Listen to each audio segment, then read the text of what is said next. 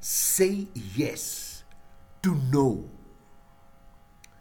The word no, whether used as an adjective to mean not any, or an adverb to mean not so, or a noun to mean a negative vote or decision, has to do with not doing something, not allowing something, or looking at something negatively.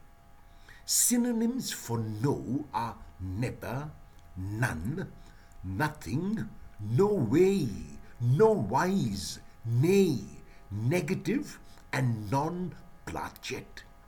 No puts a limitation and even a stop to what is possible. When a person responds with no to a request, even when the person has the capacity or is able, it means that he or she is unwilling to help. Sometimes, when a person responds with I cannot, it really means that he or she will not or does not want to.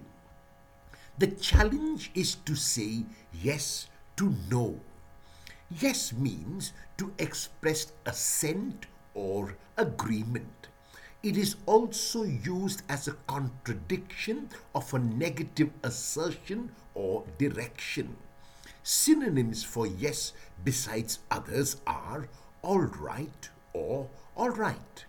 The reasons for the choice of these two synonyms is that they express emphatically what yes means.